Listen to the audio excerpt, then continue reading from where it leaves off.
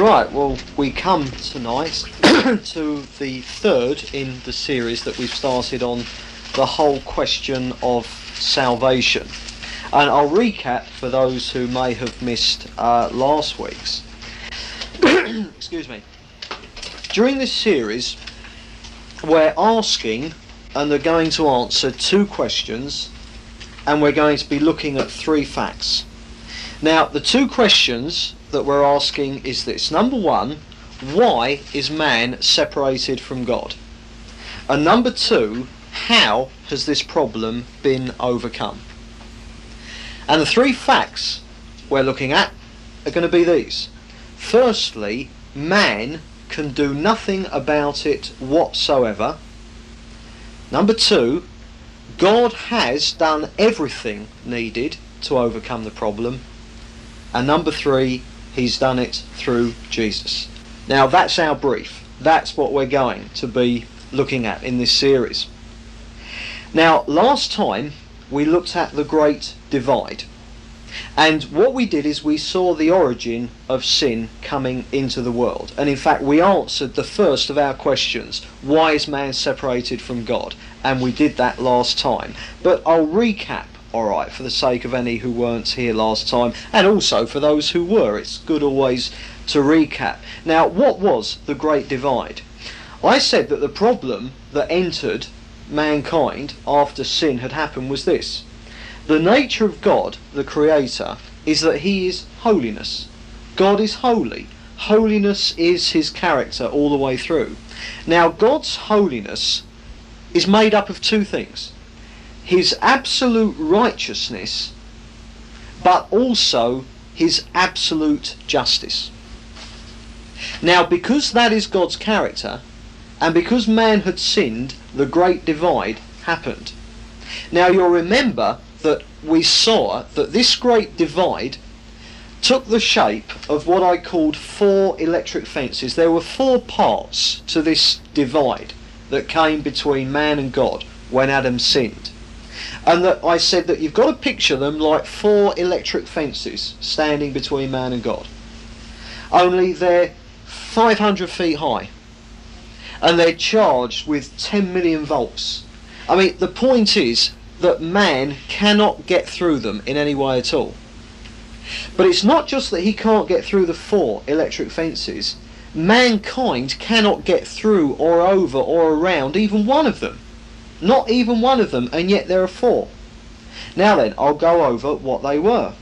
The first one was this: as a result of sin, mankind came into slavery to sin. And because he's a slave to sin, there is no way that he can get free of it, of the sin nature.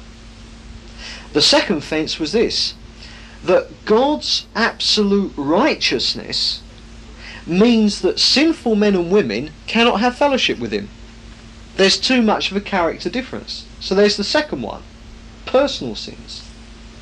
The third one is this: God's absolute justice demands that the penalty of sin, which is death and separation from him, be paid. God's justice demands that. God can't overlook anything.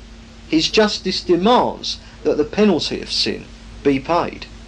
And then fourthly, we saw that when God created human beings, he made them of a body and a spirit, which together becomes a living soul. You are a soul. Now, we receive from God through our spirit. If you think about it, I can relate to the outside world physically through my body. I can relate to other people around me as a soul. I am an individual being. I can relate to individual beings around me. I can mix, be a social creature. But the only way we can have fellowship with God is through our spirits. Now, we saw that the moment that Adam sinned, his spirit died. The moment Eve sinned, her spirit died. And that dead spirit is passed on through the Father. So then, everyone is born with a dead spirit. Now, the only approach to God is through a spirit which is functioning, you see. And yet, we are born, every man, woman and child is born with a dead, unfunctioning spirit. Now, there's the fourth electric fence. And you can see that each one is absolutely insuperable by man. Now, we're going to be moving on in the rest of the series to see how each fence was demolished by Jesus on the cross. But before we go into that, before we start looking at how salvation works, tonight we've got to see why it is that Jesus was the only one who could do the work of salvation. So tonight, the question that we're going to be answering is not what is salvation, but quite literally, who is salvation? Because the important thing about salvation isn't what was accomplished, it was who was accomplished it. Everything depends absolutely on this. Now therefore I've called tonight's talk The Rescuer. Alright? Now I very deliberately haven't called it the Saviour. I could have done, but I decided not to. And the reason I decided not to is because Saviour is jargon. Alright? It's one of our religious words. And a lot of our religious words, they need very careful explaining, because we use them so much we forget in actual fact what they mean. Now then, Saviour, the word Saviour means a rescuer. Isn't it funny that rescuer sounds somehow more unchristian than saviour? Can you see the trouble with jargon? The word saviour means rescuer. The actual Greek word for salvation is soteria.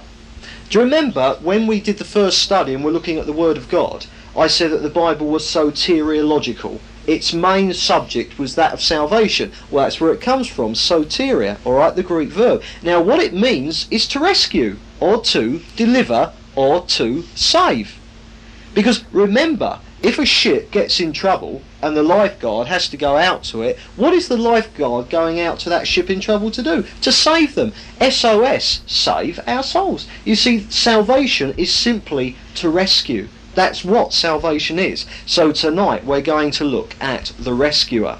And we're going to see that Jesus is the only one who was qualified to be the rescuer of the world. And that's what we're going to see tonight. Now turn with me to Job. And I've often said it, the book of Job is probably the oldest book in the Bible. It was probably the first part of the Old Testament that was ever written. And if you find chapter 9, we've got to look at some verses. Job chapter 9. First of all I'm going to read verse 1 to 3.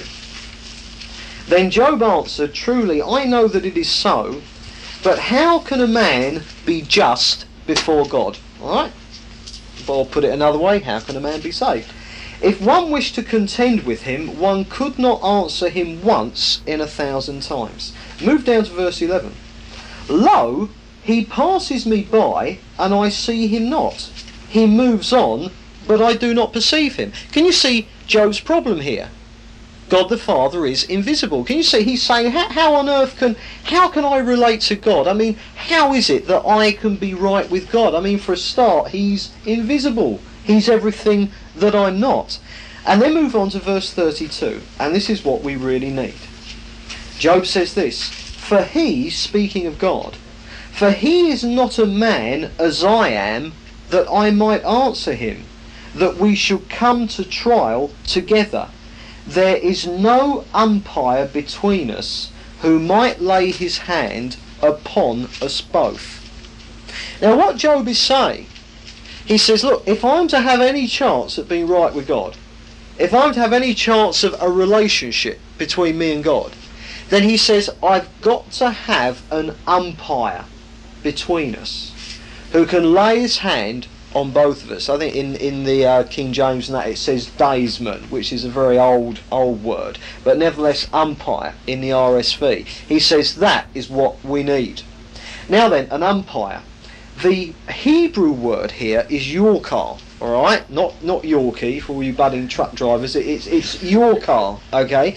Now then, yorkar, what it means in the Hebrew is a justifier.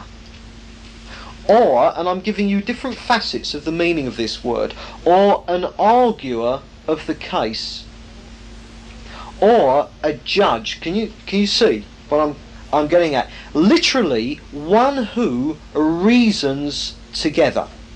Alright? Now this is what Job says. He says, I need an umpire, I need a justifier, I need an arguer of my cause, I need a judge, I need someone who can allow God and I to reason together. Now notice that Job says, this umpire might lay his hand upon us both. Now remember, in the Old Testament, what does the laying on of hands mean? It means it in the New Testament as well. It means identification. For instance, with the sin sacrifice in the Old Testament system, and we'll be seeing a bit of this in later studies, like the guy who needed his sin to be atoned for, he kind of came along with the sacrifice, alright, the animal that was to be killed, he laid hands on it. The idea being that he was identifying his sin with that animal, so he was laying his sin on that animal, he then killed it, to show that a sacrifice for sin had been made. So laying on of hands means identification, complete identification with. Alright? Now then, that means in order to have an umpire who can lay his hand on Job and who can also lay his hand on God, it means that this umpire must at the same time be God and be man. Now remember what I said just now when I was talking about this word umpire, that I said it's one who reasons together. Now bearing that in mind, turn to Isaiah chapter 1, and I'm going to show you this exact same Hebrew word used again, yorkor. And it's in Isaiah 1 verse 18. And we have this. If at any point we're going to be reading a lot of scriptures, if I get there before you, don't worry, you can just listen because I'll read it out, alright? That might save a bit of time. Anyway, Isaiah 1:18, and we're looking for this word that's translated in Job as umpire. Come now, let us reason together, says the Lord. Now that word reason together is the same one, yorkar. Now then, can you see what's happening here? Job says that's what we need. This umpire, this ability for God and man to reason together. And we're going on to see now that God had already said, and repeats here in Isaiah, God says, if that's what you need, then that is exactly what you're going to have. The umpire. The one who enables you to reason together, the one who lays his hand on both God and man, is going to be made available to you. Now then, back to Genesis 3 to see where God originally promised this umpire. Genesis 3. And turn to verse 14.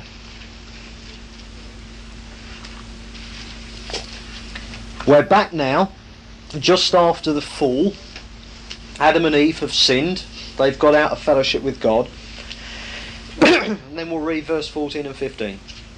The Lord God said to the serpent, because you have done this, cursed are you above all cattle and above all wild animals.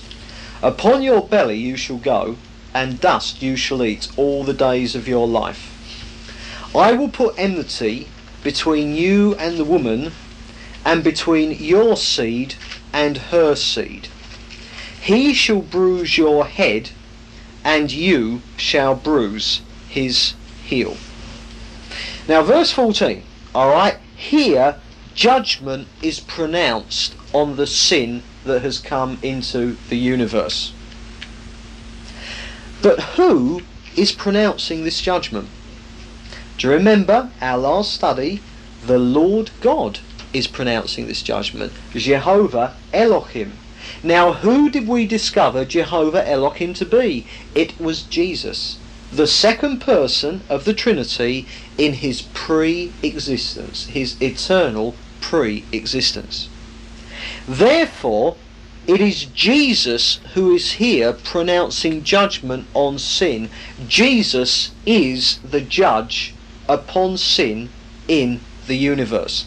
Turn with me to 2 Timothy and we'll establish this. 2 Timothy chapter 4 and verse 1, when Paul writes this: I charge you in the presence of God and of Christ Jesus, who is to judge the living and the dead. Now can you see?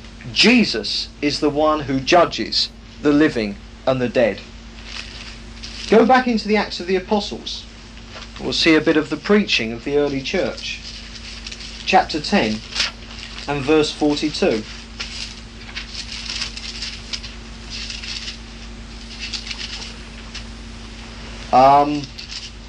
Chapter 10, 42.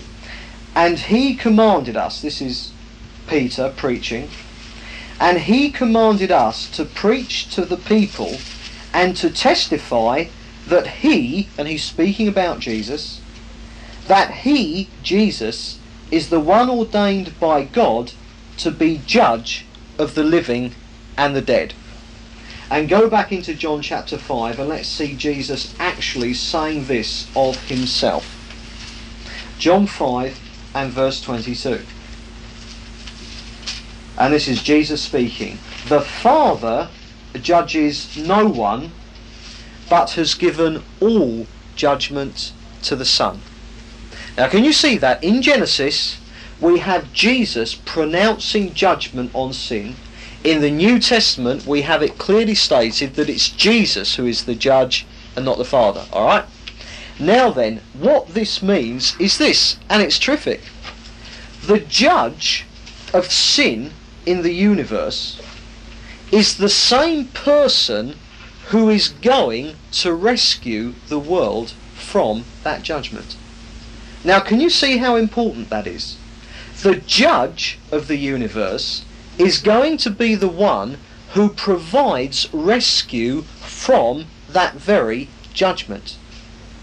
In the Old Testament, one of the cries of the saints to God was this: Lord, in anger, remember mercy. And this is what we're going to be seeing throughout the story of salvation. The way that God's mercy, his grace, is always there to rescue the very people who have been condemned because of sin. A little story I heard once will help us illustrate it as far as it goes at this point. And there was a judge in a law court, and he was a judge, and this bloke came in who committed an offence, and he was found guilty, etc., etc. Now this particular offence was one that it didn't mean going to prison, but it was a fine, alright, a big fine.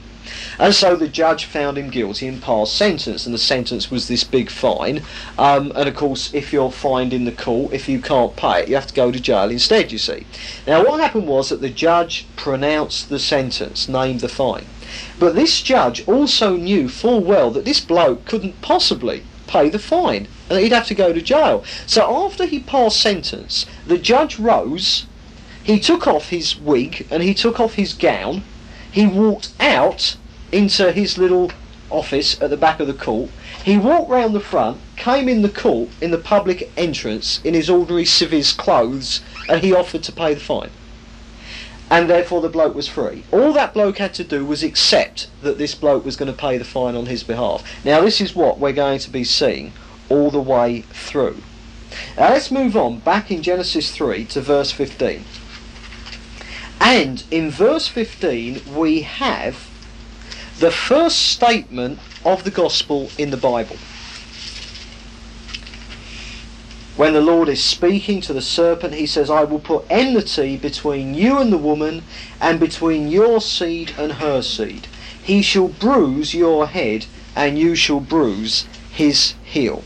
Now then, here what is happening is a proclamation, a promise is being made of one who would come into the world to undo everything that was done through Satan leading Adam and Eve into sin. Alright? So here is the promise that someone is going to come to undo everything that the fall had done.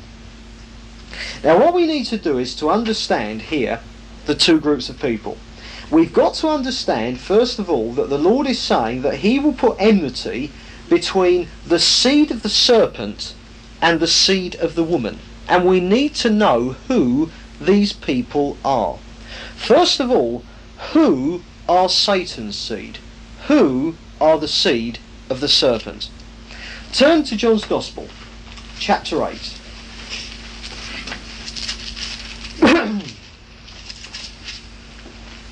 And verse 44.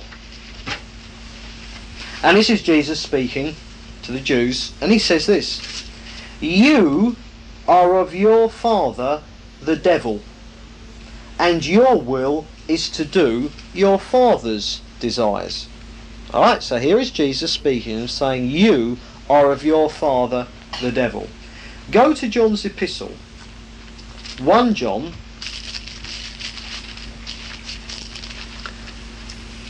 chapter 3 and verse 8, and we read this: "He who commits sin is of the devil, for the devil has sinned from the beginning." And then lastly, Matthew chapter 13 and verse 38. This is a parable. Verse 38 is the parable of the wheat and the tares. And Jesus says this: "The field is the world, and the good seed means the sons of the kingdom. The weeds are the sons of the evil one." Now, putting that together, we quite simply have this: the seed of the serpent are unbelievers. Unbelievers are children of the devil. Now, this shouldn't surprise us, because the Bible says that Satan is the god of this world. 2 Corinthians chapter 4.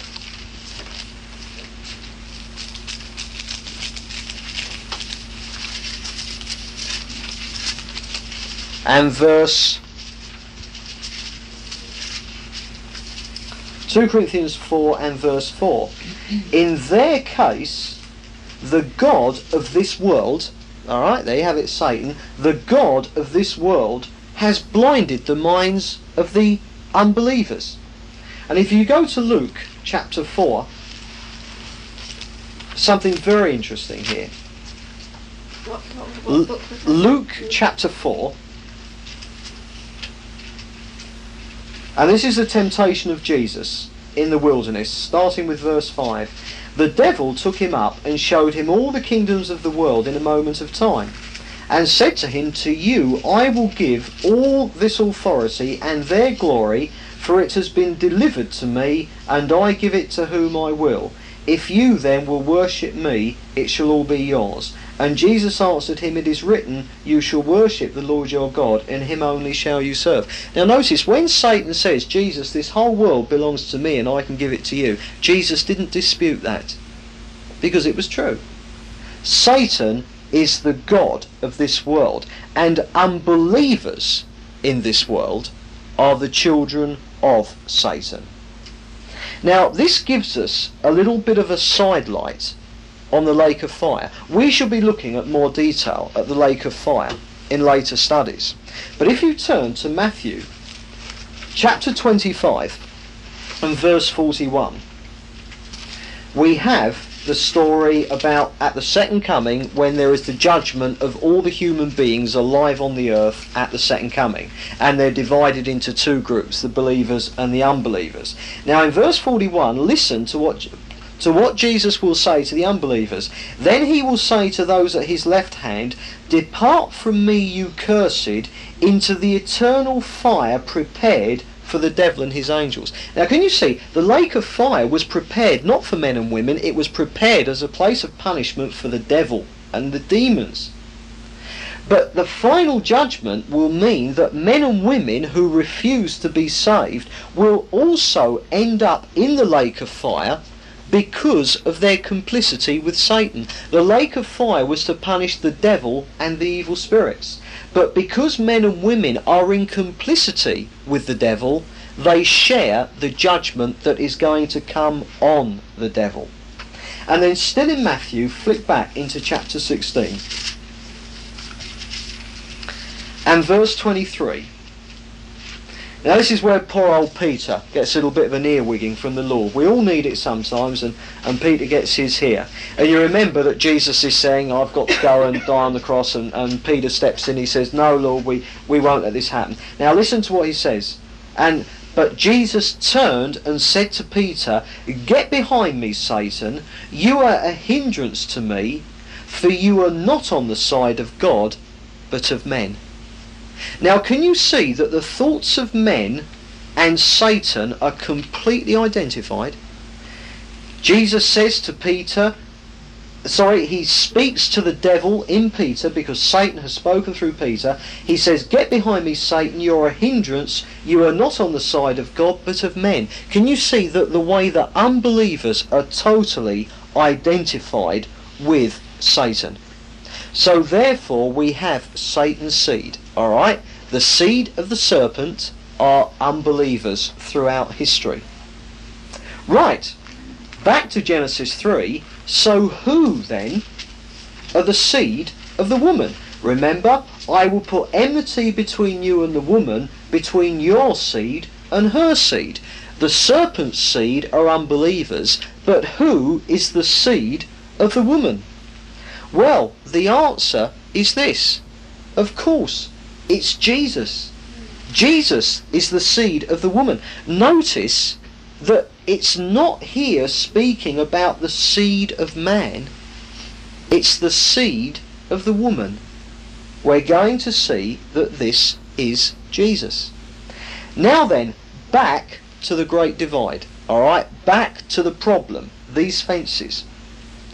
We've seen that sin and death is passed on through Adam. It originated when Adam sinned, and it has been passed on through the father, through the male, ever since. So that you and I inherited a sinful nature, and we inherited spiritual death when we were born from our father. Therefore, if there is to be a rescuer, there are certain things that must be different about the rescuer than are true of us. Firstly, the problem, the first electric fence, is that we, humankind, are in slavery to sin. Slavery to the sin nature. Now, in order to buy a slave's freedom, the buyer or the purchaser must be a free man. So can you see that if we are to be bought out of the slave market of sin and the first fence dealt with, can you see it's got to be by someone who is not a slave but a free man? It's got to be by someone who doesn't have a sin nature. Also, this seed of the woman who was to come, had to be inherently righteous in order to have fellowship with God the Father. He had to have absolute inherent righteousness of his own in order to be having fellowship with God the Father.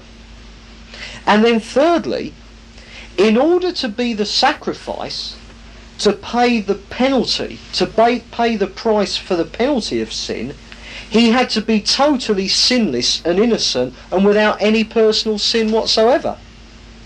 And then fourthly, and can you see how the one who was to come had to be different to us in all these respects and yet still a man? And the fourth difference was this: he had to have a human spirit that was alive and functioning.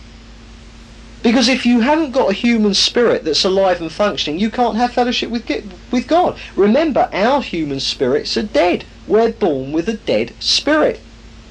So then, can you see the problem? And can you see why whoever this person is who is to come has got to be a very specific type of person? He's got to be a man, but he's got to be different from us in certain respects. Now, when we put all this together, alright, we're talking about the promise of someone who is going to come to undo everything that was done at the fall. What have we got? Let's put it all together, okay. He had to be actually God, and at the same time, actually a man, alright? Now, because he had to actually be a man, he had to have a human birth. But because he's got to be God as well, it means that he's got to have both divine and human parentage. His parents have got to be human and divine.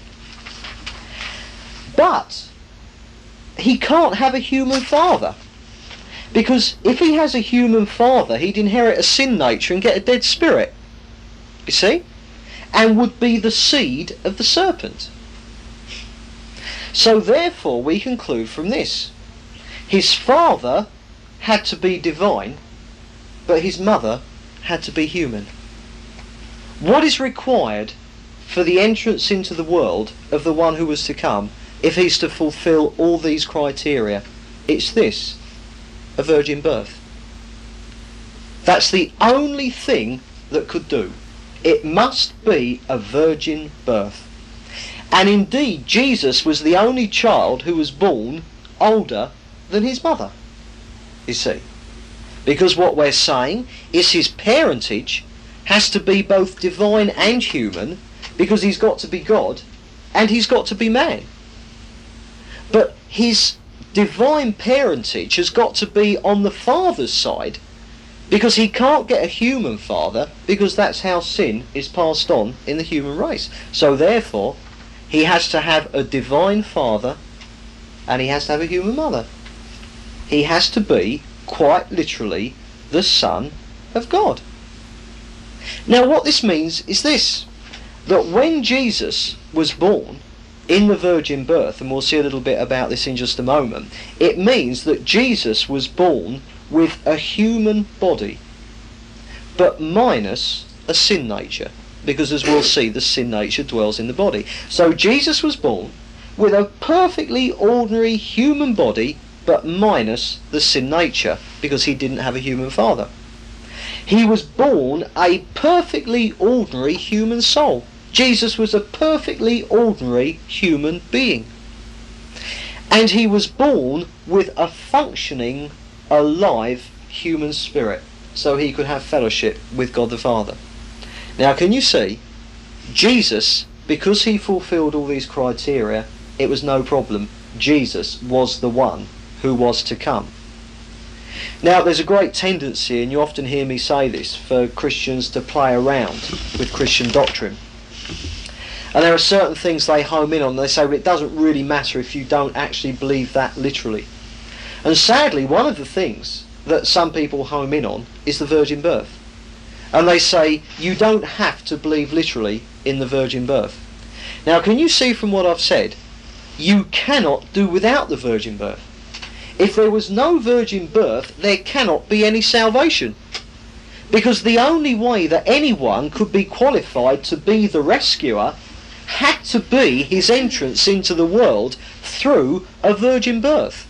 And he had to be God himself as well as man. No virgin birth, no salvation. Now then, you can be a genuine Christian and not believe in the virgin birth. Of course you can. But that makes you a silly Christian, because you're being intellectually inconsistent. And who wants to be a silly Christian? God is not intellectually inconsistent, and we mustn't be either. Let's actually have a look at the virgin birth. Let's see it first of all prophesied in the Old Testament elsewhere. I mean, we have a prophecy of it here in Genesis. We've already seen it. But let's have a look at another one. If you go back to Isaiah, we've seen one or two things from him. And Isaiah chapter 7.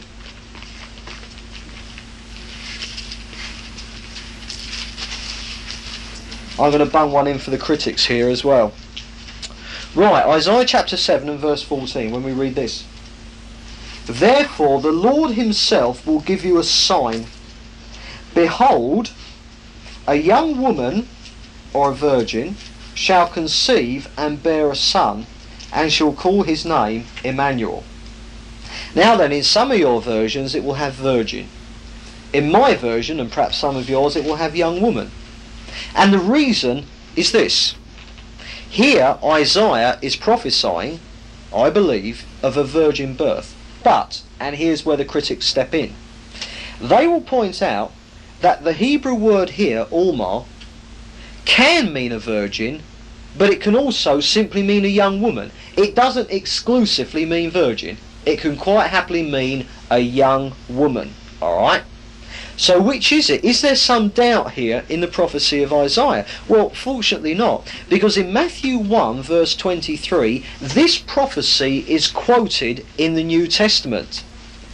And when it's quoted, it's translated by the Greek word parthenos, which only means virgin. It means virgin and nothing else. So can you see, when the New Testament writes this prophecy in the Greek, whereas in the Hebrew there can be some vague doubt as to whether it means virgin or young woman, when it's written under the inspiration of God in the Greek, the word used, parthenos, means virgin. Alright, and it is definitely virgin. Not young woman, it means quite specifically a virgin birth. It was prophesied in the Old Testament, and it happened when Mary gave birth to Jesus. Let's see it in the New Testament. Go with me to Galatians 4.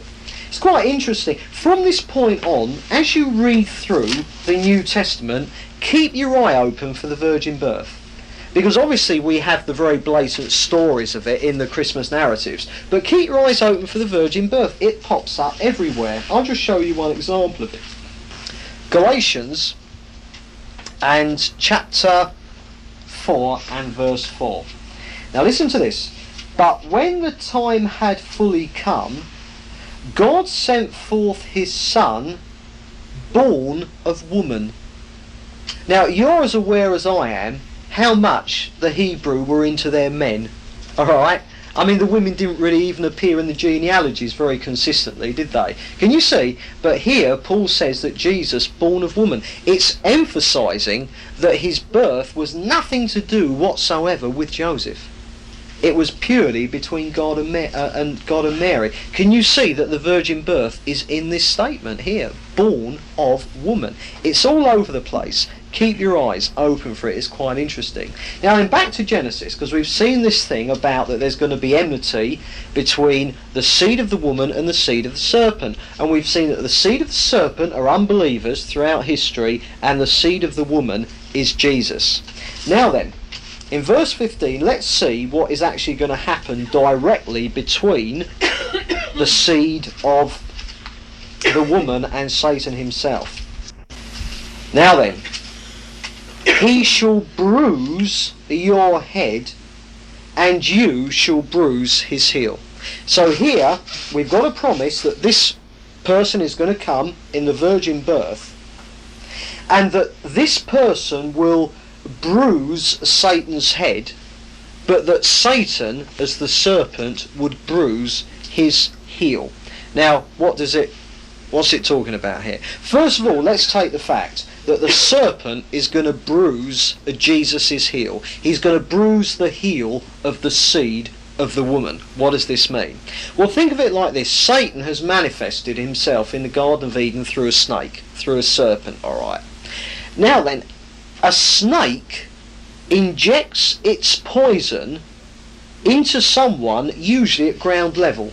Alright, can you see that? You're probably going to get bitten in the foot or the lower leg, because that's how a snake passes on its venom. It poisons you, it injects the poison in. Now what we're going to see is that the poison of sin and death is going to be injected into Jesus by the devil. Now turn with me to Numbers. Genesis, Exodus, Leviticus, Numbers. Alright? And an interesting story in chapter 21. And we'll start reading from verse 5. Now this is kind of going through the wilderness. Numbers 21:5. And the people spoke against God and against Moses. Why have you brought us up out of Egypt to die in the wilderness? There's no food and no water, and we loathe this worthless food. That was the manna that God sent them. Listen to this. Then the Lord sent fiery serpents among the people, and they bit the people, so that many people of Israel died. And the people came to Moses and said, We've sinned, for we've spoken against the Lord and against you. Pray to the Lord that he take away the serpents from us. So Moses prayed for the people, and the Lord said to Moses, now listen to this, they're being attacked by fiery serpents. And the Lord said to Moses, make a fiery serpent and set it on a pole, and everyone who is bitten, when he sees it, shall live. So Moses made a bronze serpent and set it on a pole, and if a serpent bit any man, he would look at the bronze serpent and live. Bear that in mind. Go to John chapter 3. And let's see something that Jesus says to Nicodemus. Start at verse 14. This is Jesus speaking to Nicodemus. And as Moses lifted up the serpent in the wilderness, so must the Son of Man be lifted up, that whoever believes in him may have eternal life. For God so loved the world that he gave his only Son, that whoever believes in him should not perish, but have everlasting life. Now can you see what's happening here? In the Old Testament we have this story of that the people sin against God, and the judgment comes in the form of these fiery serpents who are biting them and killing them, poisoning them. Alright? Now they cry out to the Lord for his mercy, they repent. Now the way that God provides deliverance or rescue in that situation is by Moses making a statue of one of these serpents. And when the people look up at that statue, that bronze serpent on the end of the pole, they're healed of the poison or of the judgment that has come upon them. And then Jesus, using that story, then goes on to say, in exactly the same way, I am going to be lifted up. But what's the difference? When Jesus was being lifted up on the cross, who was there? The beautiful Son of God. But when Moses lifted the pole, what was on the pole? The serpent, the very emblem of the devil. Now then, can you see that whereas when Jesus died on the cross he was the beautiful Son of God, I'm going to show you now that he also, in a very real sense, became the serpent. Because not became Satan himself, but what we are going to see is that on the cross Jesus actually became the sin and the evil that was originated by Satan in the Garden of Eden. Now can you see this thing about that the serpent will bruise Jesus' heel? Because a snake injects you with its venom and then the venom fills you up. It travels through your body and eventually kills you. Alright. Now bear that in mind. On the cross Jesus is going to become the very sin and evil that Satan brought into the world. Now then, bearing that in mind, go back to Genesis 3 and let's see the other part of this prophecy, because we've seen that the serpent was going to bruise his heel. Interestingly enough, this word in the Hebrew that's been translated bruised here, it can mean various things, but one of the things it can mean is snap at. And quite literally, a snake will snap at you, doesn't he? Bites you. Alright. Can also mean to crush or to break. Okay, to bruise, crush or break. The same kind of thing. So we've seen that the serpent will bruise or snap at Jesus' heel, and what Jesus will fill up with the poison and become the very sin he came to deal with. But we're going to see now that in the process that Jesus would bruise or crush or break Satan's head. Now can you see the snake attacks the man's heel, but he attacks the man. Yeah, but assuming the man can survive the poison, can you see that the snake is incredibly at risk himself? Because if a man treads on a snake's head, the snake has had it. So therefore we have this word here that the seed of the woman is going to crush the head of the serpent. Now then, what we're going to see is that in the very act of Satan filling Jesus with his poison on the cross, we're going to see that it was in that very act that Jesus actually defeated Satan once and for all. You see, we're talking about a single action here. We're not talking that the serpent bites the man and then later on the man gets his own back and stamps on the snake's head. It's not what we're talking about. We're talking about that in the very act of the serpent injecting his venom into the heel of the seed of the woman, it was in the very act of doing it that the serpent himself was destroyed. You see, the thing was this: it was when Jesus became sin on the cross that salvation was accomplished. This is the whole point. This is what we're going to see in the rest of the course. Salvation happened. Salvation was won at the point when Jesus became sin on the cross. Let's actually see this. Go to 2 Corinthians chapter 5. And this is a verse we'll be coming back to reasonably frequently during this course. 2 Corinthians 5 and verse 21. For our sake, he, that is the Father, made him, that is Jesus, alright? For our sake, he made him to be sin, who knew no sin, so that in him we might become the righteousness of God. Now, can you see, it was in Jesus being made sin that our salvation could come about. Now, can you see, it's when Jesus was made sin that the serpent bruised his heel. Can you see, injected him with the poison in that attempt to destroy him once and for all. Go to 1 Peter chapter 2. Bearing this in mind, let's see how Peter puts exactly the same thing. 1 Peter 2 and verse 24. Peter says, he himself bore our sins in his body on the tree, so that we might die to sin and live to righteousness. Now, can you see, Jesus bore our sins in his body. Can you see, not our sin, but not just ours, the sin of the whole world. Everything that sin is throughout the universe, throughout history, was concentrated in the body of Jesus. Alright? So here we have it that Jesus literally became sin on the cross. But it was the moment that that happened that salvation was made available to us and anyone else who wanted it. So can you see that as the serpent bruises the heel of the seed of the woman, the seed of the woman crushes the serpent's head? You see, what we're seeing is this. Jesus deals with the problem by becoming it. Alright? Jesus deals with the problem by becoming it. The problem was twofold. The problem was with man. So the second person of the Trinity becomes a man. The other aspect of the problem was sin. So Jesus becomes sin for our sake. So what have we got here?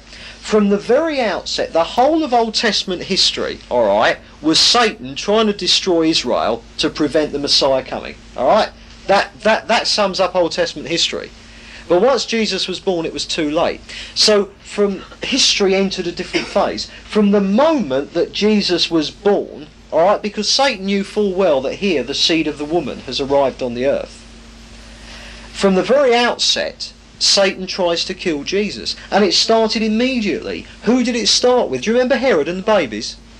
Killing all the babies. Now what was that? That was Satan moving through Herod to try and kill Jesus when he was still a baby. Now these attempts to kill Jesus went on throughout his life. Do you remember in his ministry, when the first time he went and preached at home, alright, he started his ministry and he went back to Nazareth, plonked himself down in the synagogue and preached his first home ground sermon. And do you remember what they did? They grabbed him and they dragged him up to the top of a cliff to throw him off.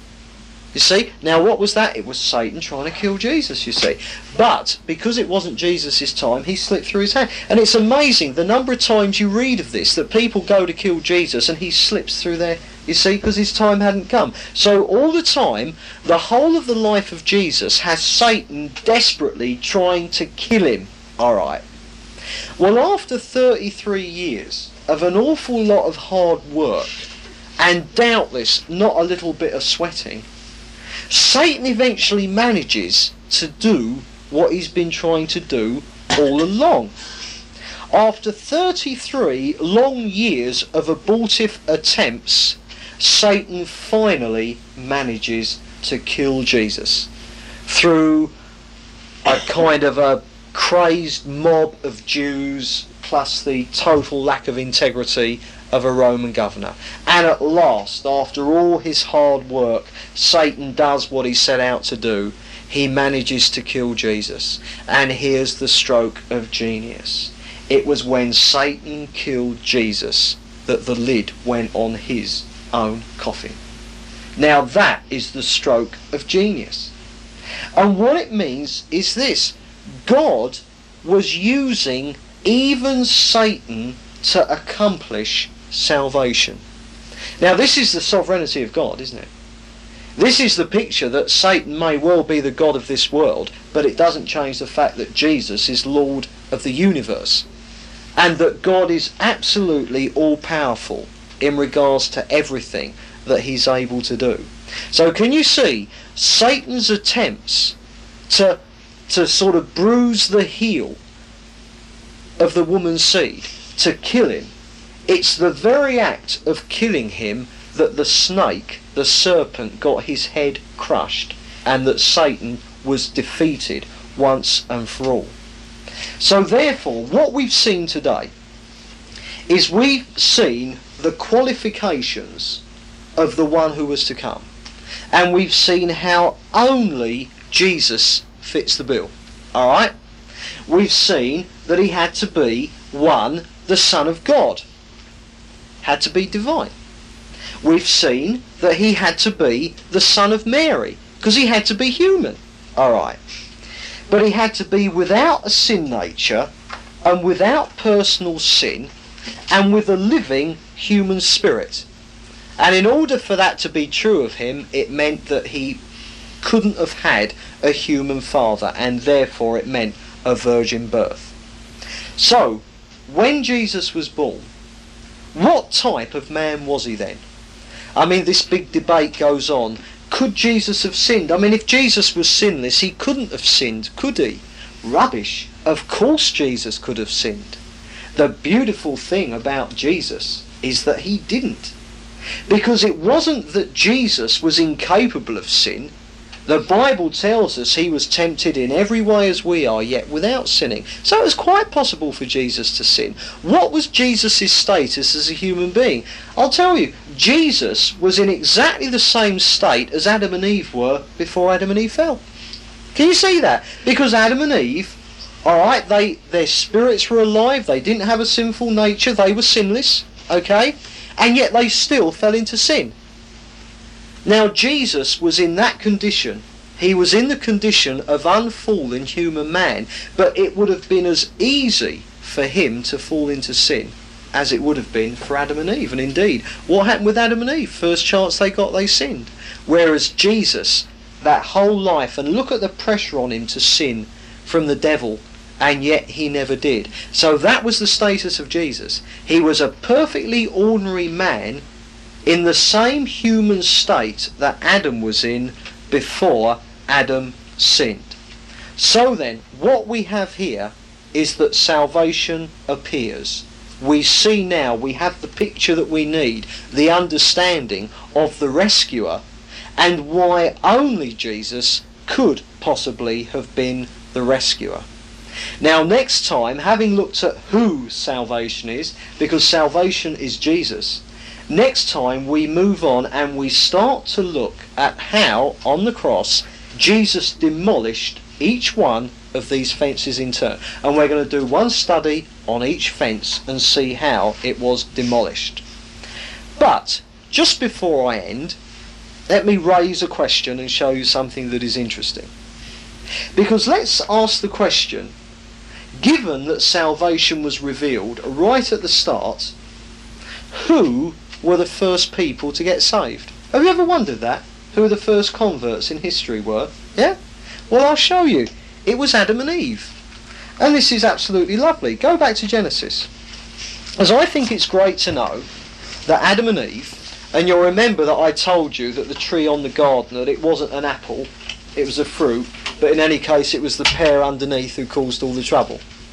I think it's lovely to know that that pair, Adam and Eve, very soon after the tragedy of their sin and bringing sin into the world, that very soon after that they got converted and they started to follow the Lord. Let me show how it is that we know this. There are two things that show us this. Genesis chapter 3 verse 21. Alright, now you remember this. And the Lord God made for Adam and for his wife garments of skins and clothed them. Now, you remember what happened, right? We went over this last time. They fell into sin. They realised they were naked, and up went the old fig leaves, all right. But when confronted with the Lord, they realise that their fig leaves aren't any good at all because they run away and hide, because they realise they're naked. And we saw how religion is man's attempt to cover his own sin problem, and that it's fine until you're confronted with the glory of God. When you meet God, you instinctively know that your attempts are no good whatsoever. The fig leaves were useless. Alright. So then, here they are in this realisation that they're naked. And we have here the Lord God made for Adam and his wife garments of skins and clothed them. You see, what happens is this. Jesus explains to them, and remember, Jehovah Elohim, the Lord, this is Jesus in his pre-existence, you see. That he explains to them all about the problem of their sin. In fact, Jesus witnesses to them. I'm telling you that the first two converts were Adam and Eve. Do you know who the first evangelist was? It was Jesus. Who started personal witnessing? It was Jesus, and he started it here, you see, because he's chatting over the problem of sin with Adam and Eve, and he explains it all to them. And he's telling them that they couldn't deal with the problem of their sin in any way at all, alright? But he explains to them also that whereas they can't do anything about their sin problem, that he could do something about their sin problem. Now what Jesus does is he kills an animal and he offers them the skins. And what Jesus starts to show them is that through the shedding of innocent blood, through the sacrifice of an innocent animal, that could somehow cover the sin of the guilty. Alright? Now here's the important point. Adam and Eve accepted the skins that Jesus gave them. Can you see that? They threw their fig leaves away. They accepted the covering that Jesus gave them.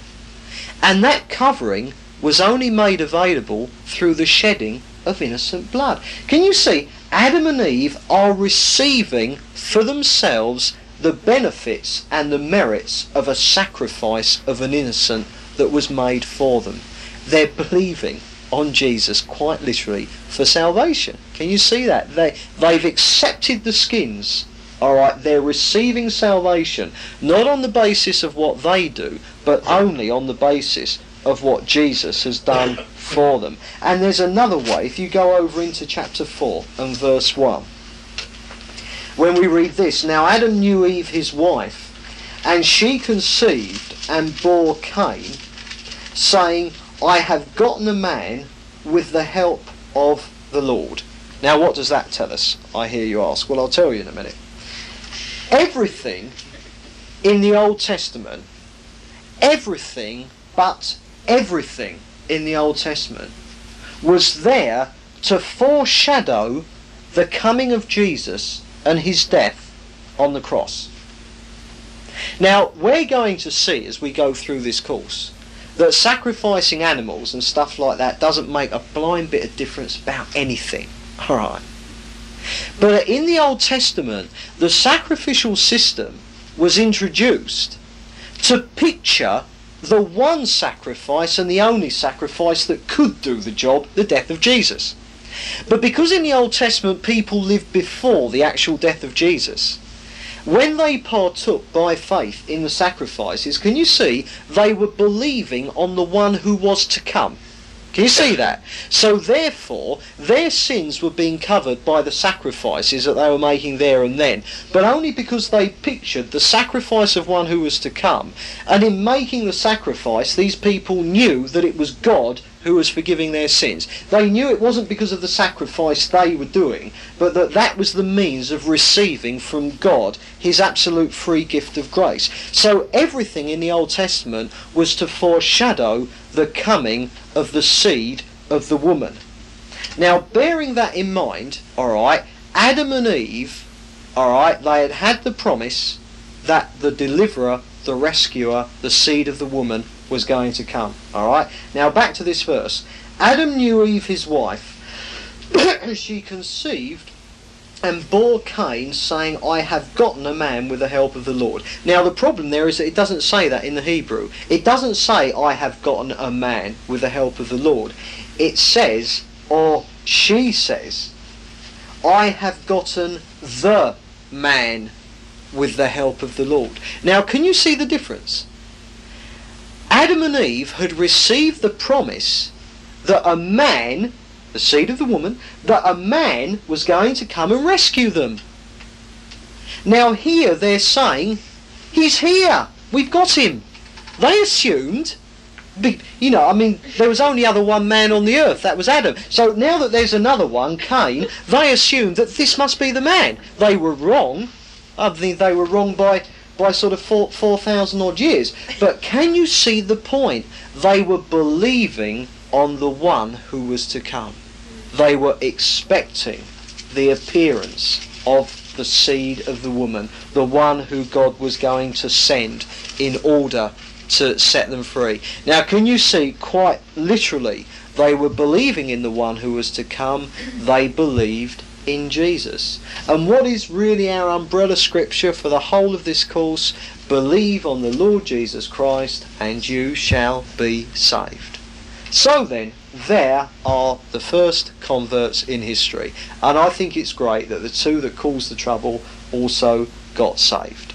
Right, next time we start looking at how electric fences get demolished by Jesus.